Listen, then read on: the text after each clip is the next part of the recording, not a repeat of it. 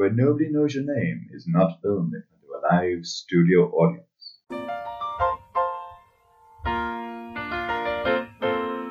Hello and welcome to Where Nobody Knows Your Name, a Cheers podcast.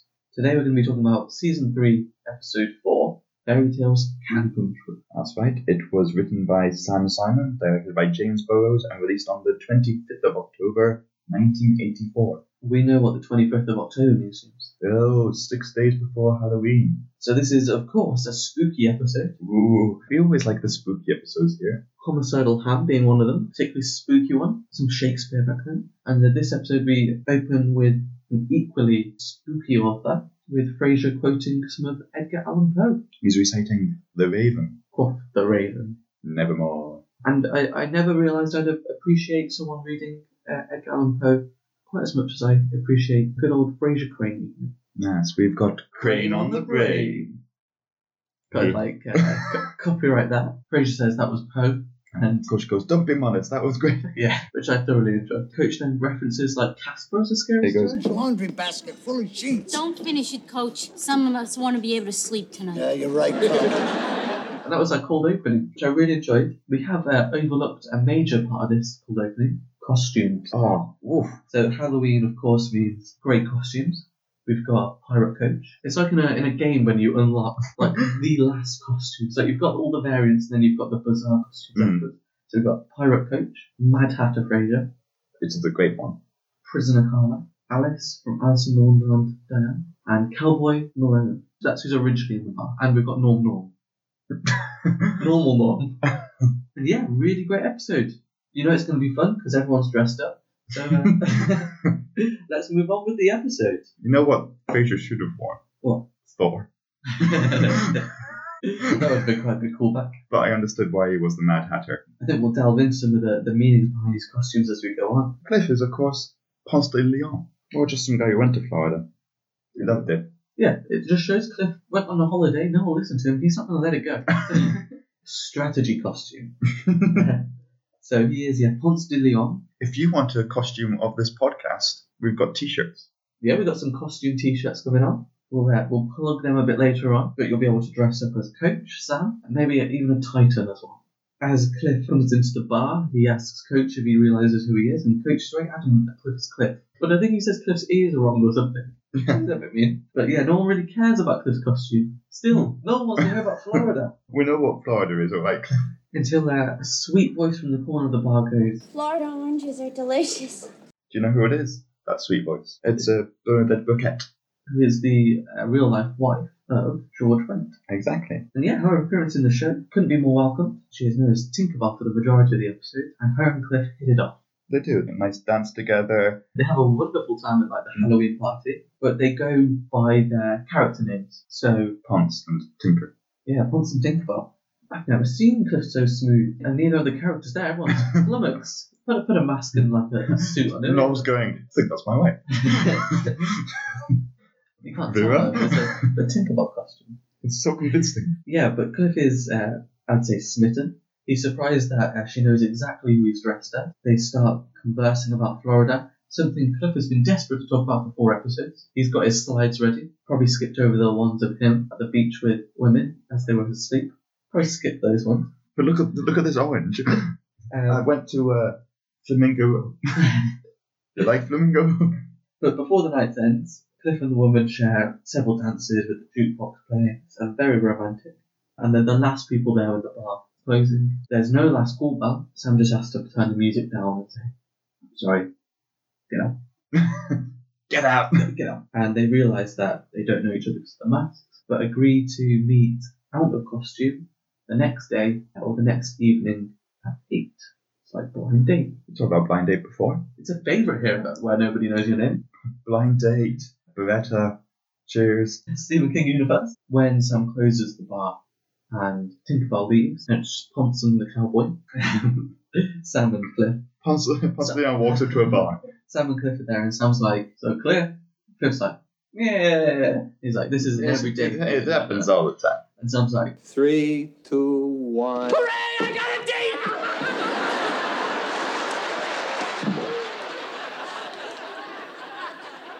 this is one of my favourite episodes, potentially that we've reviewed so far. because of just the joy in it.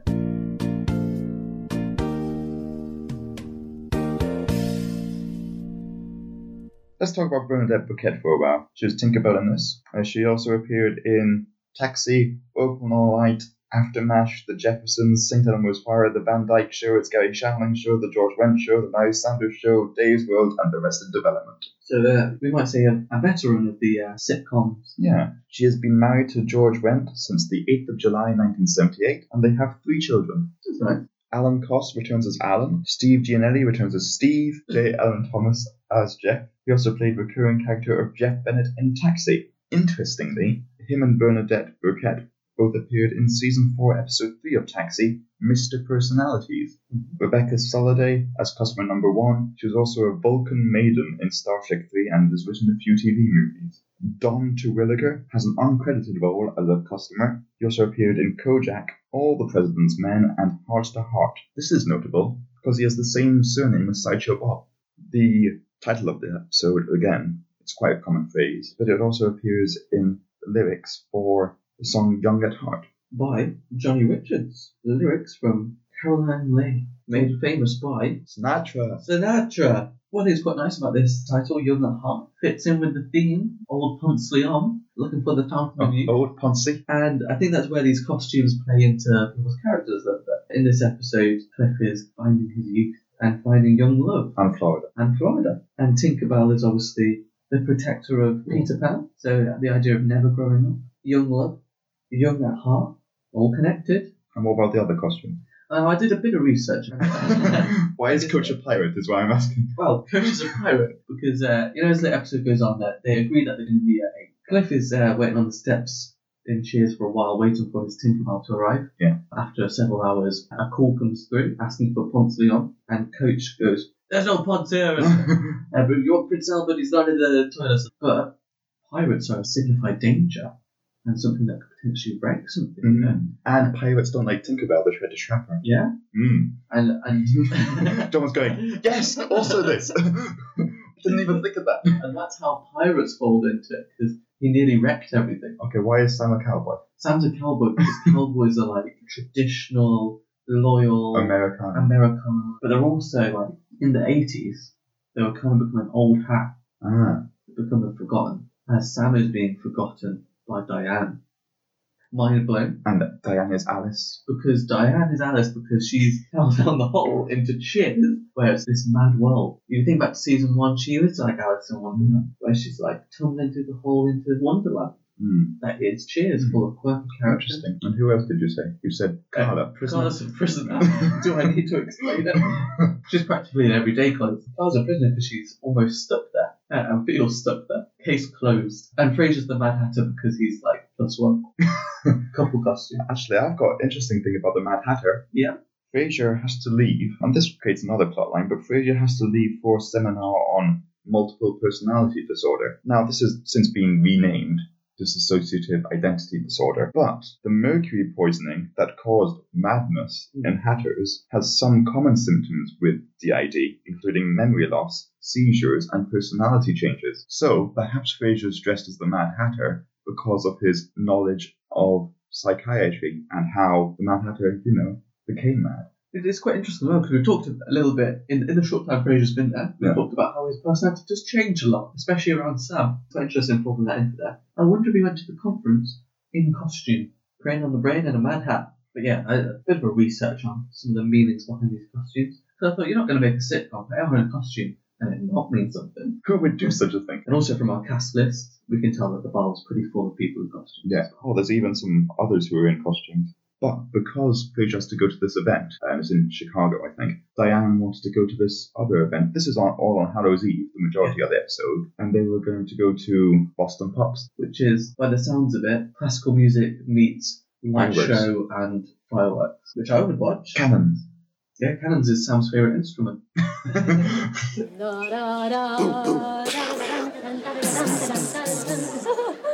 Yeah, the mark of a great composer when the audience leaves humming your fireworks. Diane said when her and Sam were going out, it was the only event they both enjoyed. Oh, Sam loved the fireworks. Sam got to see some fireworks, Cliff's dancing, in joy but also in romance. A genuinely happy episode, which I did enjoy. You said before This was an event Sam really liked, the Boston Pops. Diane and Frasier were going to go. Frasier can't go, so there's a spare ticket, or 2 tickets, because Diane's now not going to go. She offers them to Sam. Sam says, he's got not to go with. Tries to give them back, but kind of says, how come you're not going and taking someone? And why don't we go together? Is Frasier not comfortable with that? Dan says, Frasier suggested it. Sam goes, oh, so you're not comfortable with it? And then they have to tell each other again that they're not in love with each other. God damn it, Diane! That's 4 for 4, 4 episodes in. Just leave me alone. No, Diane, I won't sleep with you. But in the end, they agree to go together to see the Boston Pops, the fireworks and the music. And they had a great time. We return to Cliff, who is still waiting for Tinkerbell to show up because she's a no-show. And he's sort of dejected, I think a little bit boozy. He's 4 pints down. He's wallowing in self-pity and is just a little bit broken. He's come from a really high. The higher you are, the harder you fall. Yep, gravity. And he's fell. That's when, as we said earlier, Tinkerbell phones in and says it's their Ponce there, and Cliff manages to get to the phone despite Coach's interference. And she says that she was nervous that he wouldn't be there or that he wouldn't like her. And this is what, like 1 a.m. or something at this point? Yeah. And then she comes down. They say hi, and then they're kind of in stunned silence. And Sam, because they're not doing anything, Sam turns on the jukebox, pushes them together, and just rocks them a bit so they dance. And you're like, oh, that's nice. It was a nice ending. It was like you say, Sam sort of puppeted them into dancing. They just sort of slowly rocked as it faded on as they danced to Moonroom By Ponce Leon. Sinatra. It's another Sinatra one. But it is about travelling, just like Ponce Leon. And as you can tell, I've done quite a bit of research in this episode about the meaning behind things. And one of the first things that sparked this romance was Florida orange. And I just wanted to highlight that the orange's significance and its association are with joy, sunshine, and the tropics. The orange also represents enthusiasm, fascination, happiness, creativity, determination, attraction, success, encouragement, and stimulation. In the Godfather films, they represent death. but this is Cheers. As Tinkerbell, or who we find out to be called Sharon O'Hare, says, Florida oranges are delicious. Trivia mail, James. From Ponce. Good old Ponce has travelled back from the Fountain of Youth to deliver some mail. What questions have we got here? Well, I've got one. Now, we've said most of them, but let's see if you can name the others. What costumes did Frasier, Coach, Sam, Diane, Carla, Cliff, Alan, and Norm have? Norm came as Norm, I'm pretty sure. No, yeah, the costume on the bar. Uh-oh. He wasn't wearing it because he couldn't drink if he wore it because it was just a mask. Is it Frankenstein mask? No. Alan was a clown. Alan was a clown. I said the others. Coach Pirate, Carla Prisoner. Yep. Sam Cowboy. Yep. Diane Alison Wonderful. Frasier, I have that. Cliff, Ponce Leon. What was Norm? It's quite a common mask. To give a hint, you've seen someone wear this mask in that 70s show. Is it like a classic Hammer horror character, or is it? No. Or is it like an 80s? It's not even a horror character. Oh, what?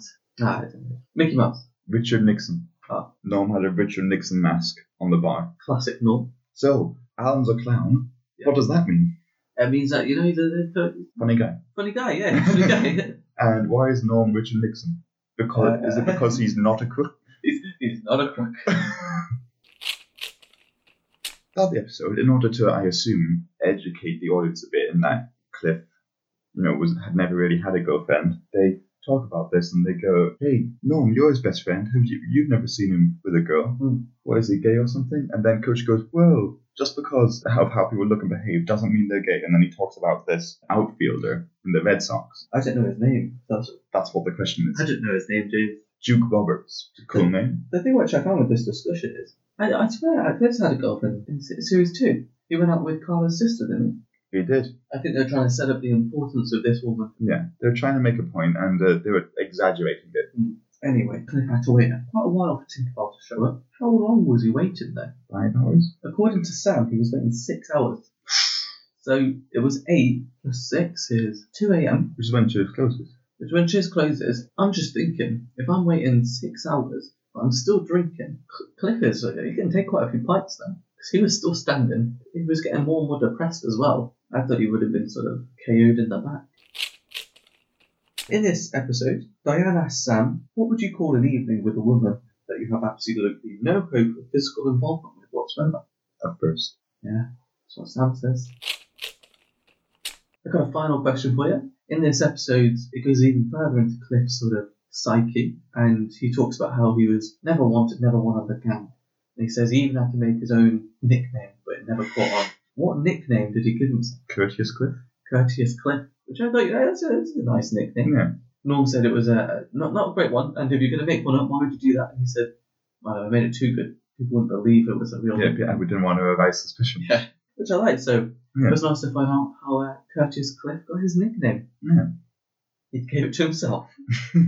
That's how they all start. What you do is you put a bit of graffiti in the bathroom. Is that what's in the Cheers bathroom? Courteous Cliff was here. Punts and tinks. For life, LYF. And the number 4.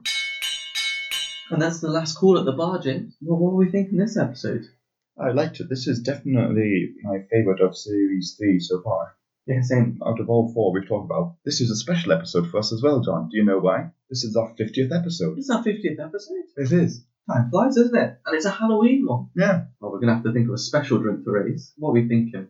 I was originally going to say, well, let's just have an orange. We can't do that now. But no, it'd be 50 oranges. Maybe the 50 oranges. 50 oranges. 50 oranges. I want to do like one of those, like when they put the candle in the orange. Put a candle in an orange. Like just stick a candle in an orange. Sorry? You know what, James? For our 50th, as an ode to Florida and Cliff's new romance, and our 50th episode celebration, let's have a Florida orange vodka martini. Sounds good, doesn't it? Mix in time, 5 minutes. Let me get some recipes for you, James. Okay, what you got? One vodka, orange liqueur, orange juice, simple syrup. Mix it up, have some ice. Bash. Happy 50th episode.